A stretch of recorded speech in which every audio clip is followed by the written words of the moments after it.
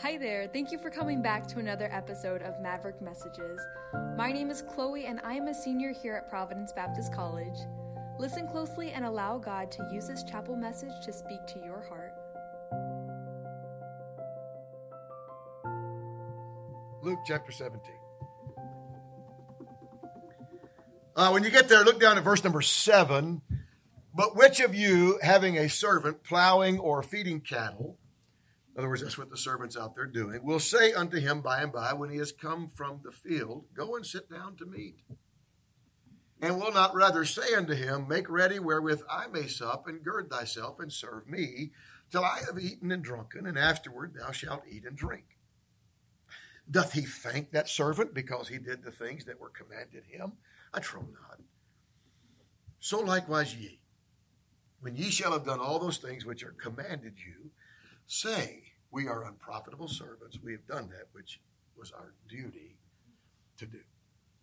Father in heaven, thank you for the fun we can have. Thank you now, Lord, for your word. Pray that you bless it to our hearing today.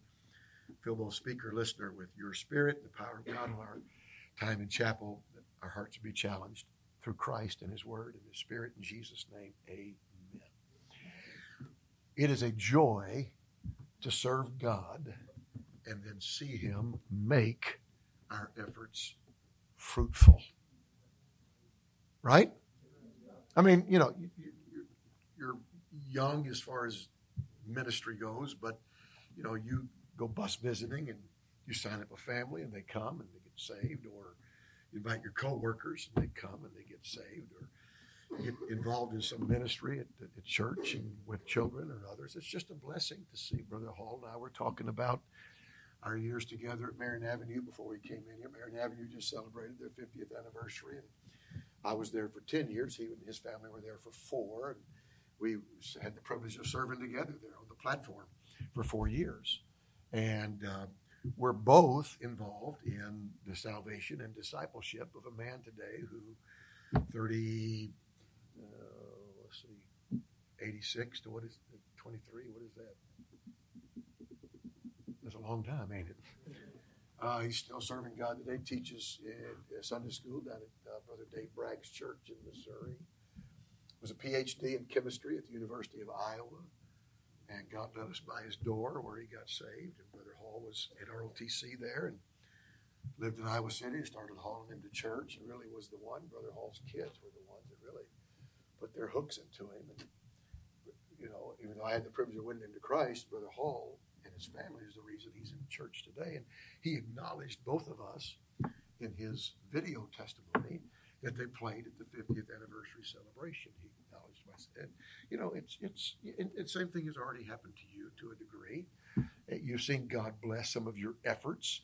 And, you know, it's a wonder, it's a joy to see him bless the efforts. A couple of things can happen if you're not careful.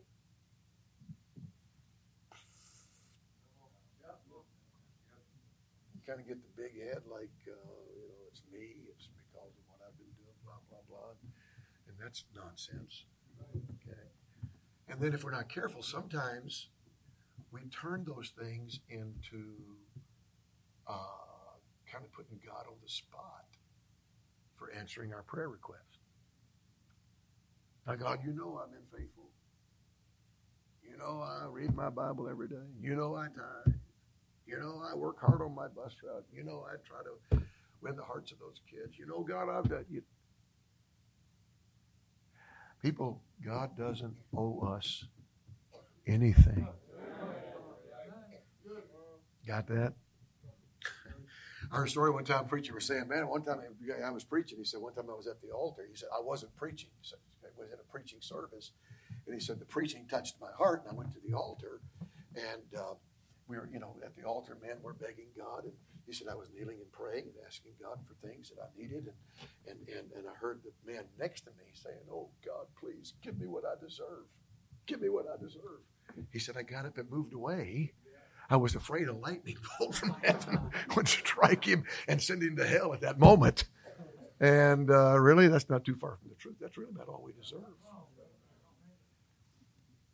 So Jesus, in verse 7, begins a story about servants. We read that just a moment ago. I'm not going back and reread every line of it. So the man has a servant who's working in the field, and he comes in from working in the field, and the man does not say, hey, go help yourself. Well, first of all, there's nothing to help yourself to. Because not only is the man hired to work in the field, he's also hired to cook the meal. And so the master is sitting in the chair and saying, hey, how long do you think it'll be till the food's ready? And so the servant who's been working in the field all day with the cattle and so forth, he comes in and washes his hands real good. He begins to prepare the meal. He puts the meal on the table, and they all eat. And when it's all done, he doesn't even get an attaboy. He doesn't get a pat on the back. He doesn't get He gets nothing. Look, just because the servant had been working in the field all day long did not exempt him from preparing the meal. He's hired to do both, and in doing both, he has just done what was expected of him. Get it? That's all he's done. Only what was expected. So Jesus tells his disciples, fellas, be sure to have the right attitude about yourself as a servant of God. After you have done everything that you were commanded to do, everything you were commanded to do, you need to think of yourselves as unprofitable servants because you've only done what you were commanded to do. Now, what God is not saying, what Jesus is not teaching here, he's not teaching that his servants are worthless. He is saying, in our service to God, we are unprofitable. Now, don't take that as an insult. Think it over. Webster's 1828 defines unprofitable. Listen. Producing no gain beyond the labor, expenses, and interest of capital. I'm going to read that again. Producing no gain beyond the labor, expenses, and interest of capital. Illustration. You have a guy in our church that owns a music store. In his music store, along with his selling, he builds violins. He builds them from scratch. Now, here's a violin that he builds. You think of all that went into this violin that he built. The wood, the material, the strings, the time, the store or the shop where he did the work, the equipment, the utilities to keep the lights on and the heat and the air conditioning and the insurances. And then if he has to ship it and all the capital investment, the labor and expenses and interest of capital. Let's say he has 500, if he calculates it all, it took this much time, I divide my utility cost by this much time, I divide my insurance by this much time, I divide my mortgage payment by this much time, and here's my labor per hours, and this is how much the wood costs, and this is how much the strings and the neck and everything costs, and here it is, and I've got $500 invested in this violin. If he cannot sell that violin for $500 and 1 cent, it's an unprofitable instrument. Because if all he gets out of it is $500, all he has is the labor expenses and interest of capital. It has produced no gain over what he had to put into it to create it. Are you thinking with me this morning? Got it? He has to be able to receive from it more than it cost him to make it for there to be a profit. So question, what did it cost God to make us? Not just create us. What did it cost God to make us His? What did it cost God to buy us back from the prince of darkness who we belonged to before God saved us? What did it cost God to make us His child? I think we know that answer, right? Great price of our pardon, His own precious Son, saved by the blood of the crucified one. Knowing what it cost God to make us His own, to make us fit to serve Him, can any of us ever be worth more than what God invested in us? Come on. What can I do? What can you do? What can we all combined together do that will make any of us and all of us worth more than what God paid to make us His? That discrepancy can never be balanced. It just will never even out, much less be gained to God. And this is the attitude Jesus taught us as God's servants to possess. If we don't get an attaboy, okay. If we don't get a pat on the back, okay. If we don't get a thumbs up, great job. We should never expect an attaboy. We should never think of ourselves more highly than we ought to think, because we'll never return to God what He invested in us. Well, I gave my life.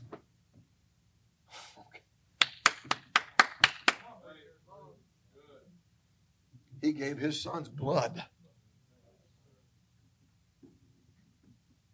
Reaching kids, teaching kids, witnessing for Christ, handing out Bibles, living a consecrated life, being faithful, having good devotions, sincere devotions every morning, being right in our relationships. All of these things are wonderful traits to possess in the Christian life as God's people. But to think that we are special or worthy or of some honor or some special treatment or unusual recognition, or God, give me this because look what I do for you. I've been to church every time the doors are open the last 6 months.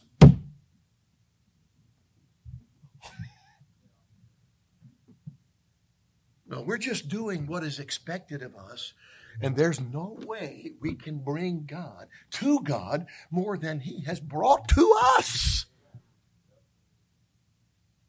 I've got eternal life in heaven. I don't have to worry about the fires of an eternal hell 1 second.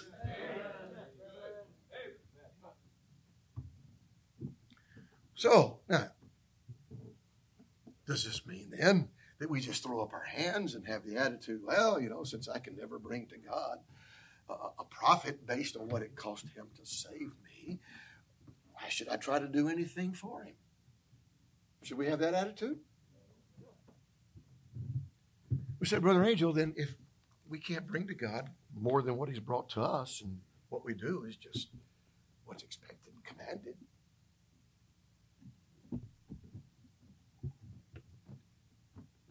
is there anything in it? Yeah, there is. And we're not going to turn to it, but I take you to the parable in Matthew 25 of the servants and the talents. Remember that parable? Remember the one man, it comes through, the certain man, he comes through and he gives to his servants according to their several ability, and he gives the first guy what? 5. Gives the second guy 2. Gives the third guy 1. Remember that story? Then he goes on a long journey. They have no idea when he's going to return. And when he does come, the one servant that had 5, now he's got 10. The one servant that had 2, now he's got 4. Yeah, but that's just, they're unprofitable. They just what they were expected to do. Yes. But they got something from the lips of their master. You know what it was? Well done. Well done. You and I can never be worth more than what it cost God to save us. But we should show our gratitude by serving Him with all of our hearts and use the abilities that He's given us to live for Him, and the reward will be well done. That's enough. That's all we need. So why is that such a big deal? Well, how about the servant that received the 1 talent and buried it? You wicked. And all these other things. And I forget all exactly what he says, but he might have said even there, you wicked, slothful servant. Man, he got nailed. You wicked, you slothful. Those are the unprofitable, the adjectives used to describe him, not deserving of even a well done. Look, I don't know what you want, but I'd much rather hear a well done than a shame on you. Much rather. You really blew it. The attitude of I'm not going to serve God because I can never be profitable to Him is attitude. That's a horrible spirit, horrible attitude. A saved person will have the attitude of even though I will be an unprofitable servant, just doing what I'm commanded to do, never able to be worth more to God than what it cost God to save me, I'm going to do my best to serve Him with what He has given me and to hear Him say someday, well done. That's all I need. We read the Bible like it's a fairy tale. But I truly believe that we will hear, or we could hear, that well done. So I really believe that. Well done. Well done. And at that place and in that time, when we are looking into the face of the one that has some thorn marks in his brow and some wounds in his hands and wounds in his feet that were placed there by the thorns and the nails that he took for us. When we see that, that well done will mean everything. Everything. All we can be, in light of what it cost God to save our soul from hell, is an unprofitable servant.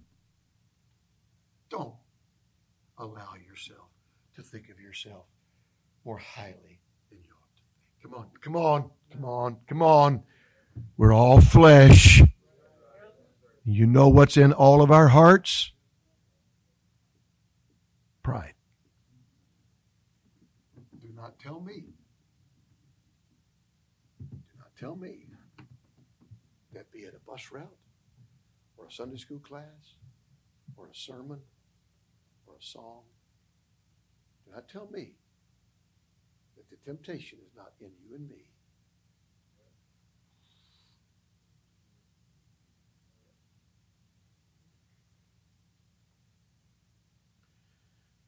Every year, for how many years we have had, yes, oh wow, it's early.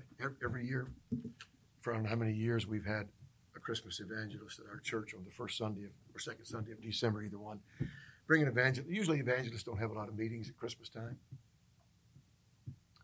And years ago, I challenged the church, look, treat this brother like one of your family members. You know, don't just throw a $5 bill on the plate for the love offering. Plan, pray. Treat him like an honored friend or a family member. And the people have bought into that. And they bought into it, and now in one Sunday, our offerings for that man are usually what they would get in 1 month. And we do that on purpose. And they always are so thankful, so grateful. One year, I had evangelist Jim Brown. He's in heaven now. Died while he was hunting on Brother Coral's property at Pennsylvania. They were inside, came in for lunch. He never came in. Brother Coral put Christy in the four-wheeler and drove out to where, and as they drove up to where he was hunting in the snow, they could see his orange vest. He had gotten down, coming in, had a massive widowmaker, died. But so I had him preach before he died. And we're sitting there. He was sitting in a pew on the Sunday night, and I was just walking around before the service, greeting people, saying hello. The music was playing. And I walked over to him and said, Brother Brown, looking forward to the message tonight. And he said, thank you for inviting me. And he said, are these your people? Is this your crowd? I said, and I looked around. We didn't have any visitors. The place was full. I said, yes, sir. And he said, wow. And in the pride of my heart, I said, Brother Brown, we have a strong church. And as soon as I said that, it was like the Spirit of God said, really? Really? And in the next 18 months, I had 4 couples divorce. Not a one of them had been married less than 20 years. One had been married between 20 and 25. 2 had been married between 25 and 30. 1 had been married over 30 years. I'm talking about workers, givers. Yeah, how strong is that, big shot? Pride's a horrible thing, folks. It's a horrible thing. God is able to bring the proud down. He's able to abase the proud. Be careful that you don't let yourself get caught up with what God is using you and blessing you to do. And don't come to the place where you feel like, because I'm doing these things, you owe me. No. It all comes from Him. And when you count that between what He paid for us to belong to Him, we can never return to Him what will make us even with Him. Understand? No reward, no honor, no recognition, no esteem down here. No problem. Because up there, well done, will be